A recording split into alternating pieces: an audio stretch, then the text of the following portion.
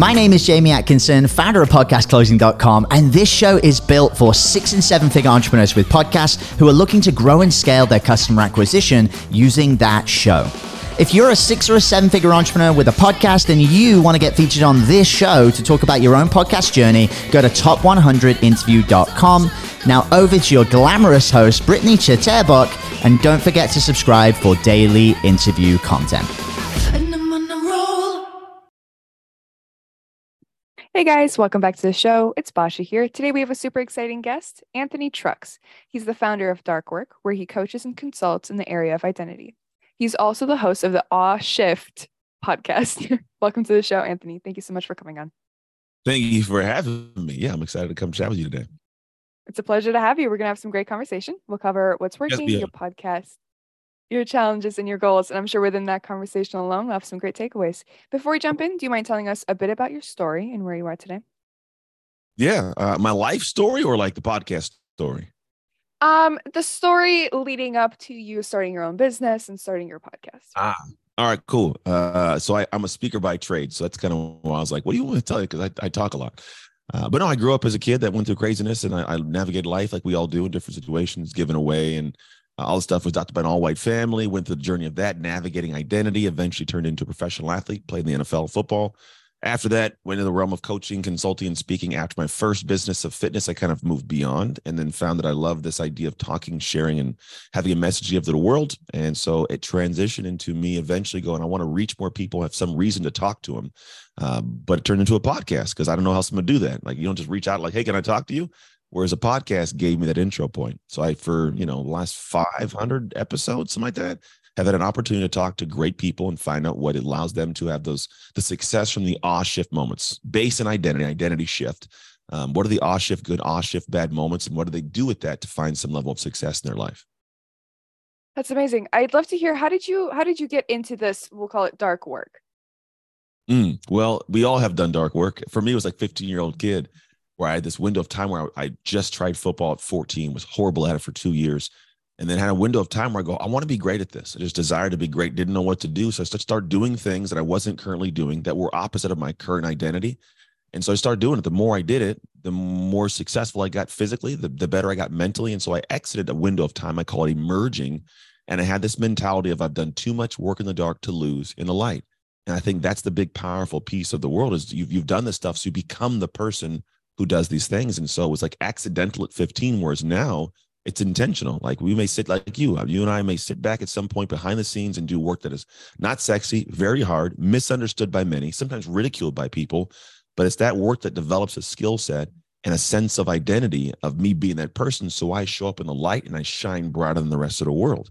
And so we've all done this and we all continue to do that. But I want to make sure I anchor down to the point of realizing you're not just doing it just to get some outcome. You're doing it to become somebody who can create those outcomes anywhere else in your life.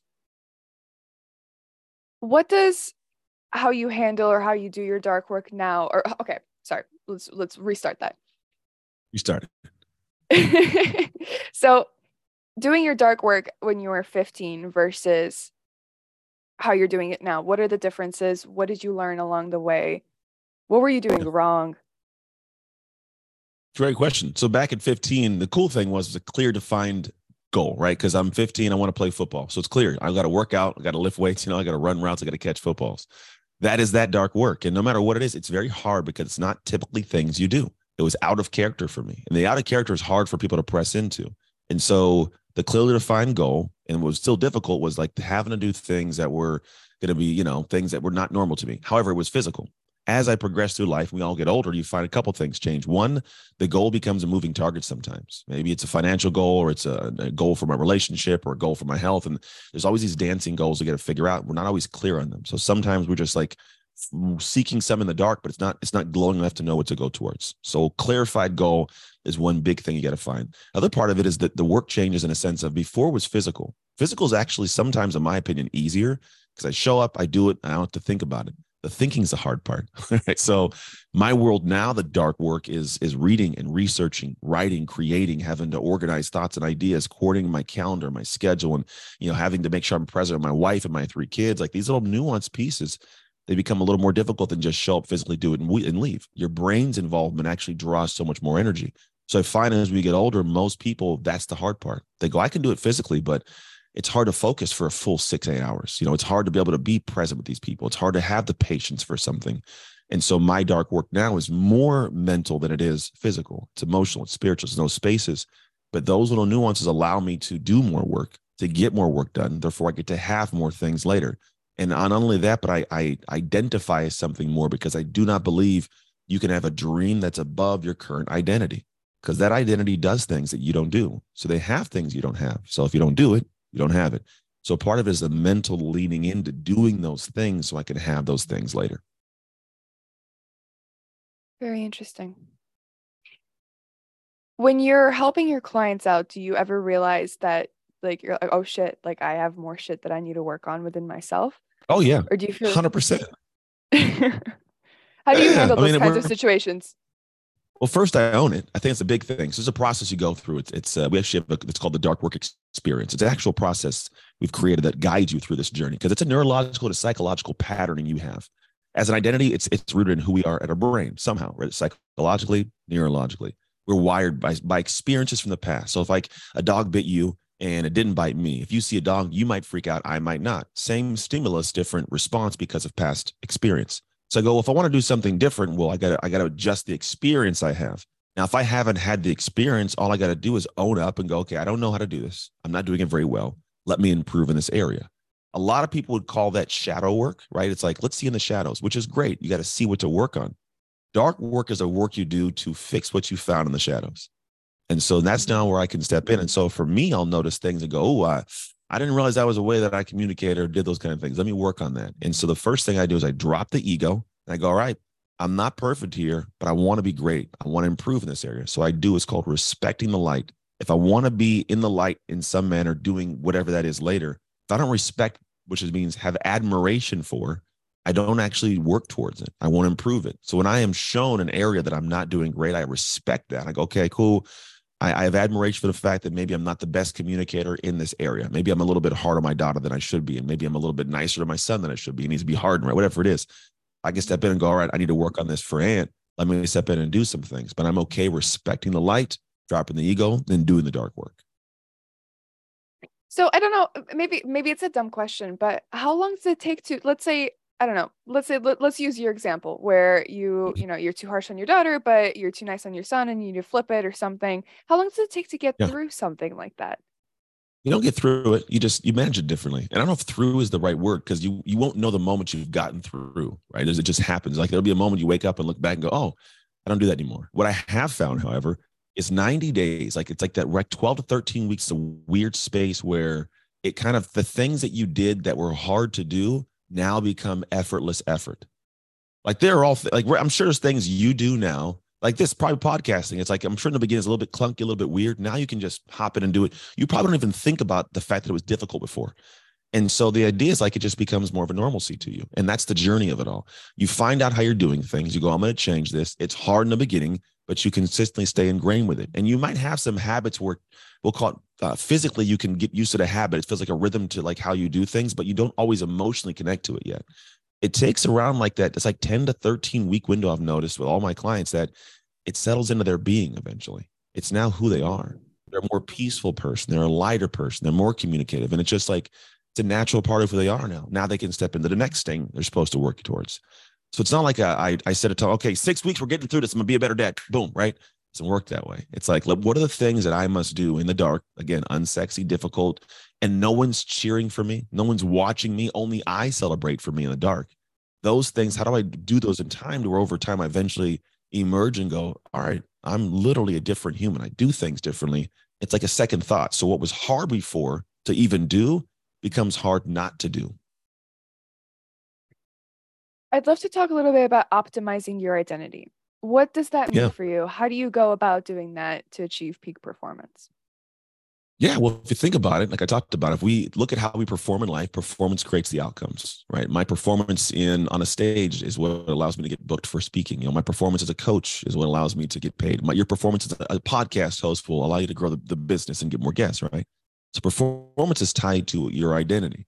If you think about how we work, a lot of us, we just kind of live our lives. We do things. We're not always presently aware of how we're doing things. I say it's who you are when you weren't thinking about who you are. Now that is done through many little ways, but it's always done through like things we experienced, the way that you were raised, the way that you navigated how you were raised, how you perceive and frame situations. All this stuff works its way in. But usually it happens one of two ways, either on demand or when crap hits the fan. For most of it, it's haphazard when crap hits the fan. Something goes sideways. I got to solve it. I got to fix it, right? So we're like in this mode of like fixing things or navigating things, or I want something.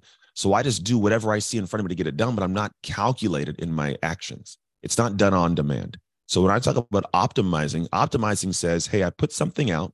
It was doing its thing. I took some feedback from what I noticed and I said, where can I improve this? So what I do as a human, I go, let me step back from my identity, see what it is. All right, I see some areas of opportunity here, here, here, and here. We have 10 areas. Here's the areas of opportunity. All right, I'm going to work on these 2 or 3. So I'm actually choosing where I'm going to optimize my identity. And so that's the dark work you do. That's the things I step into that are not done for the world to cheer. Because if you do it for the world to cheer, 1, you might not do it because the world doesn't always cheer. And 2, if the world all of a sudden stops cheering, you stop getting the drive, right? So I don't base things off other people. I want to do something where I look in the mirror, just me, and go, hey, I'm proud of you. So I choose those things. I do that work. And over time, I'm optimizing my identity that then turns into how I perform. As an example, if I say, well, I don't like people, I'm a poor communicator. If that's part of your identity, it's interesting to go, I want to be a podcaster, but maybe you do. I want to be a podcast interviewer, right? Well, now you have to work on liking people and you got to work on communication skills, right? That's going to be your dark work. So when you do that work, now you perform differently so you can actually be able to have higher outcomes later. But it all ties to optimizing that segment of your identity so then you can perform at the level you need to. Very interesting. Very interesting. I'm inclined to ask just because that's something that I personally struggle with. How do you help people overcome things like procrastination? Oh, it's the same thing. It's a matter of falling in love with the flow. Because procrastination it's not that you don't want to do it. It's that you haven't noticed or found the joy within the thing you're doing. So what we typically do is go, all right, I got to do it. I don't really want to do it, but it has to be done to get there. So I'm going to find ways to either like just lock my brain down, or I got to go, man, I got to just, find a way to find joy in it. And it's not the easiest thing, but I found that for me, I seek 2 things. 1, I seek a way to allow myself to find joy in the situation. So for example, there's things I hate doing around the house, but my wife's like, I need you to fix this, take whatever. I'm the handyman. And so I'm like, all right, cool. I will seek and find good albums I want to listen to so I can have good music while I'm doing random handyman stuff. It allows me to find joy in the thing I don't want to do. Putting away laundry, same thing, right? So I'll procrastinate because I don't find joy in it. But if I find something I can make it have joy, it makes it easier. Other part of it is whenever I'm leaning into something I'm procrastinating on, I actually allow myself to understand how much time I can give to something that I don't want to do mentally before it drains me for the rest of the day. So I will choose certain things. I may have a stack of things I don't want to do. And I go, all right, I really don't want to do that. And I've been putting it off for 2 or 3 weeks. So I'm procrastinating on, I'm going to throw it in on this day because there's nothing else going on that's hard that day, but that one thing will be it. So I'm going to throw it in. I'm going to get it done. Then I'm going to go watch a Netflix show. Like genuinely, I do this. And so like I'll put things in and I'll knock it out. And sometimes you do have to settle in, but here's the cool thing most people don't pay attention to. Usually you overwork the idea. Like I'll look at emails. It's like I got 20 emails and I go, it's going to take forever. Then I sit down and do them and it takes like 15 minutes. I'm like, why was it like a 20-hour deal in my head? Like, why did I see that? So what you do is you settle in, and it's cool because once you lean into it, you find the first 10 minutes like that it dissipates. You get into a flow state, and all of a sudden you're just ticking and clicking and going, and it's all good. And all of a sudden it's done. And I go, why did I take so long to do it in the first place? So for me, it's like I lock myself in. I go into that moment in time, and next thing I know, it melts away. And then I come out lighter. I got that thing done. I can move on to the next portion of my goals or my dreams without the weight of whatever this thing was I'm procrastinating on. Very interesting. That's a very good point. I mean, it's a lot of the tasks that we have to do are so easy. It really only takes 10, 15, 20 minutes. It's just a matter of getting around to it. Okay, I have to sit down. I have to open whatever it is. I have to actually do it. It's true. I speak from genuine experience. I don't make things up. I go through my own head and I go, what did I mess up? Why am I struggling? Or my clients I work with. But we're all human in this, and it's a battle we have to figure out. It's just a matter of, are you willing to lean in and do it? And if you are, you find that, again, even the thing we're talking about, I look at it also as we all have these big aspirational goals, but then we don't realize that we aren't normalizing ourselves to the lower goals to where the next one becomes even an option. metaphorically, if I say I want to hold 10 logs, because 10 logs could be, impacting millions of lives, making millions of dollars, getting millions of downloads, right? It's 10 logs to get a hold. Well, if you are tired at 3 or 4 and you put the log pile down, you're never going to hold 10. So the idea is like, all right, this sucks. I don't like this, but I got to find a way to normalize. So this 3 or 4 gets light because I got to put 6 more on here, And so for me, when I feel the weight of life, I go, well, is this the level I want to stay at? Because if it's not, I have to find a way to get my brain to take a breather and step back in and normalize to this. Because if I can't normalize to it, I'll never have the more that I actually want. You can't complain about having a lot on your plate when the goal was to eat. Yeah, that's it. There you go. So what keeps you motivated? 2 things. One is like a love for making people happy. I genuinely enjoy what I give to the world. There's a feeling where I get filled up as I pour out. So I don't actually I do things and I'm not tired and like, oh, I hate that at the end of the day. I love my work. I love talking, sharing. I love this stuff. Genuinely, it fills me up to do so.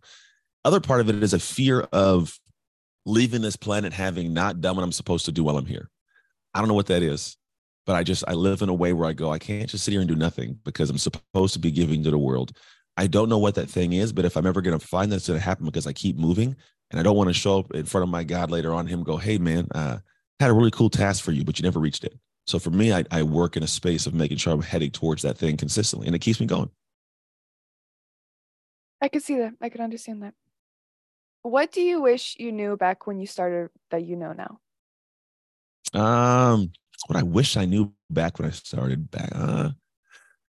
I wish I would have known how important it is to be incredibly integrous about everything you do, not in a bad way, but and it's more so because I would have changed how I would have talked or interact with certain people in life. I've always been a guy of high integrity, but I wasn't big on sometimes the people around me having it because I go, oh, well, as long as I got it, as long this guy's a little wishy-washy, so is she maybe, but I could deal with it because I'm a high integrity guy, and so it wasn't a big deal. I was like, I could do it, but I realized no, every single person you interact with or work with in this industry, no matter what it is, I will pay more to work with a person that I feel like has high integrity, holds good lands and standards. I don't do well with guys who make fun of their wives or cheating their wives or vice versa for women. I don't do well with people that curse. It's just not my thing. And so it's not that I don't like them, somebody I like, but it's like I wish I would have known that the world is full of those people and they're not always the ones you want to work with, even if the promise could be amazing. I could do this for you and be here for you and do this for you. And we'll ignore some of the red flags and signs because of what the opportunity could be. And I wish I would have known earlier on how to be able to hold a line and go, no, if it doesn't trust, like my gut doesn't feel good about it, I'm getting a red flag, not doing it. Would have saved me lots of money and lots of time with funky people. But now at this point, like I get it. So if I could pass it on, it would have been that. Like if I like nowadays, there's people that get like the first interaction of weirdness. I'm like, we're good. I move on. Like I just don't spend time there. I have the time to spend. And so, yeah, that would have been the thing early on. I would have liked to have like paid attention more to. Have you noticed a change in your business since you started operating from that standpoint versus before? Definitively. Yeah. Because you start realizing that there's going to be things you can't plan for in all aspects of business, whether it's my podcast editors, whether it's going to be my team with coaches or even clients, you never know, but there's always those moments that arise. And when you're in the trenches with someone that has integrity, it's way easier to navigate, but those are inevitably going to come. And so for me, when I make those hard lines, 2 things. One, I find the right people, but also the right people know you're the right people. So like they show up for you different. There's better camaraderie. People pull through a little bit more than they typically would if they're, some people just cut and dash pretty quick because it's just, I don't want to deal with this. Or they'll take money and run. And it's like, I would much rather find people who my spotty senses go, it's a good human, man. Like the way they said that or the way they responded to their email, or you saw a post or something, you can see through sometimes who they are. And I go, I like that person. That's why I'm going to pay more for that person because problems are expensive, man. Some problems can be very, very expensive, and so I don't want to deal with them. So I'd much rather have the aspect of like, I'm going to invest more now, but I actually make way more later, whether it's an impact or an income. Because you're staying true to yourself. You're staying true to what's important to you and your values and your morals. And the people you're working with see that. Yeah. That's pretty much it. It flows out, man. And you can't hide it nowadays. There's too many videos, there's too many things. There's too many ways for people to see the chinks in your armor. So if it's not genuinely you, it'll get shown. So for me, I don't play with that. I don't like to be around or even associate with people that are wonky. So I just don't do it. I keep pretty tight to my lane of the humans I'm with. And it works. It works for me. And I love my life and I have no complaints and it goes smooth. Love it. Love it. What is your focus going to be for the rest of 2023? I think we're basically done with quarter one. Yeah. I think. We are. I think so. I think we're at that point now, close to it. So not sure. a few things. One is it's the podcast and the launching of the Dark Work podcast, which can be a nuance compared to the Oz Shift podcast. So it's just going to be dialed into that. And then outside of that, it's just expanding the brand of Dark Work. We actually did a whole brand workshop to actually kind of get it out to the world. We have some Amazon clients we're doing some consulting for here in July.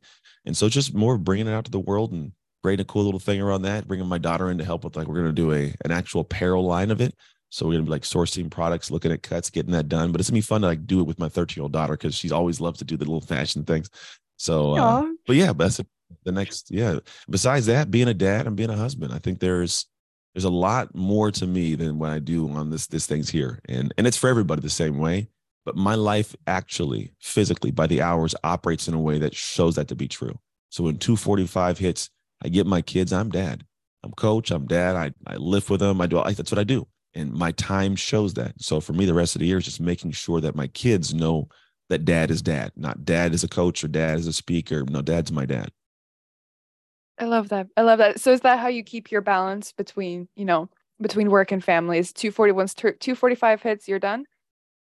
Yeah, I don't even call it balance. No, it's just a good harmony. I mean, there's times that I'm gone for speeches, times I have to work at night. Just if I got to get done, I get my laptop out and write some emails. But there's a harmony to it. And yes, so I get up in the morning. I do a 6:30 to 7 morning routine with my son. I have twins, so he's a 13-year-old also. We just finished it a little bit ago. We do a whole morning routine. And we have a prayer and a gratitude. We do some meditation. It starts the day every single weekday. And so that's the time we spend there. And then they go to school, and then I'm here pretty much from 8 until 2:45. That window of work, I'll get more done in those 6-ish hours than most people get done all 6 days of the week. I'm just dialed. I do the dark work. So I dive in and I get things done, but it allows me to get more done than most in less time.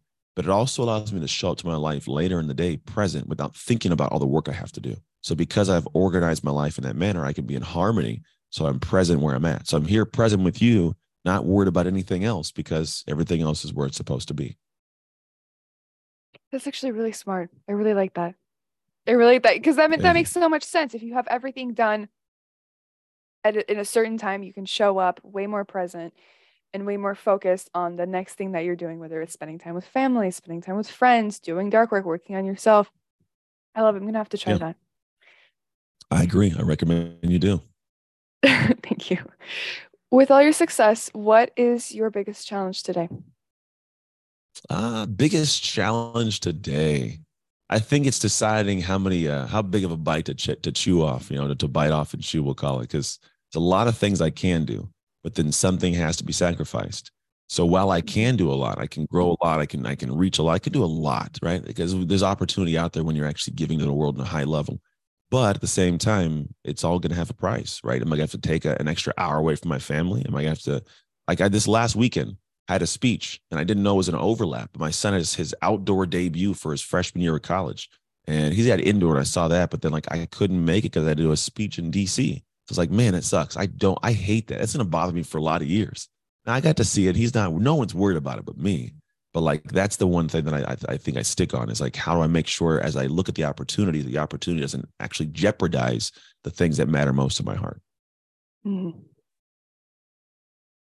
Let's cover your podcast now. So it's called Oz Shift. Yep. What's the meaning behind that name? How did you come up with it? What was the intention behind starting the podcast? Well, I found there's always moments in life. It's all about how successful people make shift happen, right? So it's remove the F, you get it. And I look at it, and it's always moments where things go crazy, right? It's Oz Shift. This is amazing. I couldn't just more than I expected. I handled it well, or I didn't. Or Oz Shift, this sucked, and this is what I did with it. But every person that's successful, they've navigated those moments. There's been moments of what do we do? What do we do? How do I handle it? And it's like a freak out session.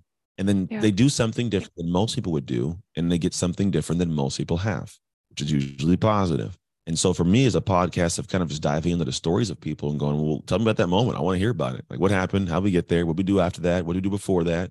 How that was a lesson you extracted and what you do with the lesson? And so that's kind of the goal of the podcast, is to get that information from people. And so we dive in and have cool convos on things they don't always talk about with most people, but it's really kind of finding out those areas of opportunity for them that they found and utilized and capitalized on. Interesting. Do you ever do solo episodes and talk about your own moments where you were like, oh, shift? I do. Well, yes and no. So I have a podcast called the Shift Starter Daily. It's a solo daily 7-minute podcast where I hop on and just talk about one random thought for 7 minutes, and it goes out to the world. And so that's the one that is like the solo podcast, but I don't have solo episodes. The Dark Work podcast, I think I'll have a couple more, because the way that that's configured is different of an experience for the listener, but that'll be one that's has a little more solo stuff to it, I'm sure. I'm sure it's very encouraging and inspiring to have, I mean, both podcasts, but primarily the Oz Shift one. Just being able to hear about other people's mistakes and how they overcame it and where they are now as a result. A lot of times things have to get worse before they get better. Unfortunately, it's truth. They do sometimes. Everyone wants to fix it now, but I go, oh, you got to go down a couple more notches. You got to pull back in that bowstring a little bit if you want to launch out somewhere. But yeah, it's interesting to uncover, because I think what people can listen to is go, oh, wow, if I'd have had that happen to me, I don't think I would have responded that way. But now that I understand how that identity did, I understand how that identity has that. I'm trying to uncover that, really, to be honest. Like, I want people to look at it and go, oh, wow, okay, they handled that way different than my brain would have even considered handling that. And it makes their brain unravel a little bit and actually think and see, and like you get these new perspectives. It's like, oh, wow. So now someone listening can go, well, if I tried something like that in my future opportunities or situations, and you can, that's the whole purpose of it. But that is what's, to be able to, in my opinion, be able to tie back to someone's success. I completely agree. Because I mean, that's why they're successful, is because they're doing things differently than everybody else would. I'm going to have to go and listen to the podcast. I feel like I've been having a lot of this Oz Shift moments lately. Go tune in. We have some good guests on there. I think this week, who is this week's? I think we have Laura Gassner Otting releasing this week. She's good. She's awesome. It's called Hell. Oh, what is it called? Hell Wheel or something, or Wonder Hell. It's called Wonder Hell. When you have success, how to make it feel like it's good. Because some people have success and it doesn't feel that great. So her book came out recently. It's called Wonder Hell, and it's her story of that. I'll have to listen to that episode. Just got a couple more questions before we hop off. What have some of the biggest challenges been around growing your podcast? I think it's finding out how to actually connect to the audience, because you don't always get to interact with them. It's most of the time they just download and they go. And a lot of the times I don't even know people are listening. I found out recently my daughter listens to my daily episodes in the car with my wife. I'm like, cool, I guess. I like it. No idea. I don't know how she started getting them, but she gets them now. So I'm like, dope.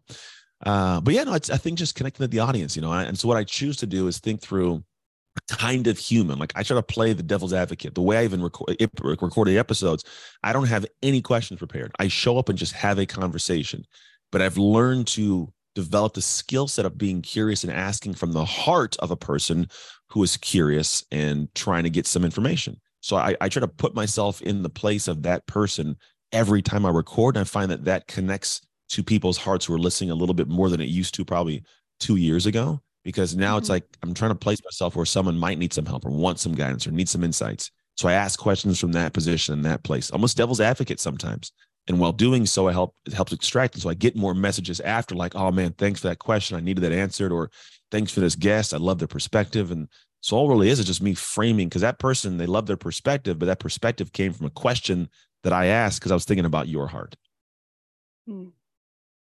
Very interesting. On the flip side, I guess, what do you love the most about podcasting?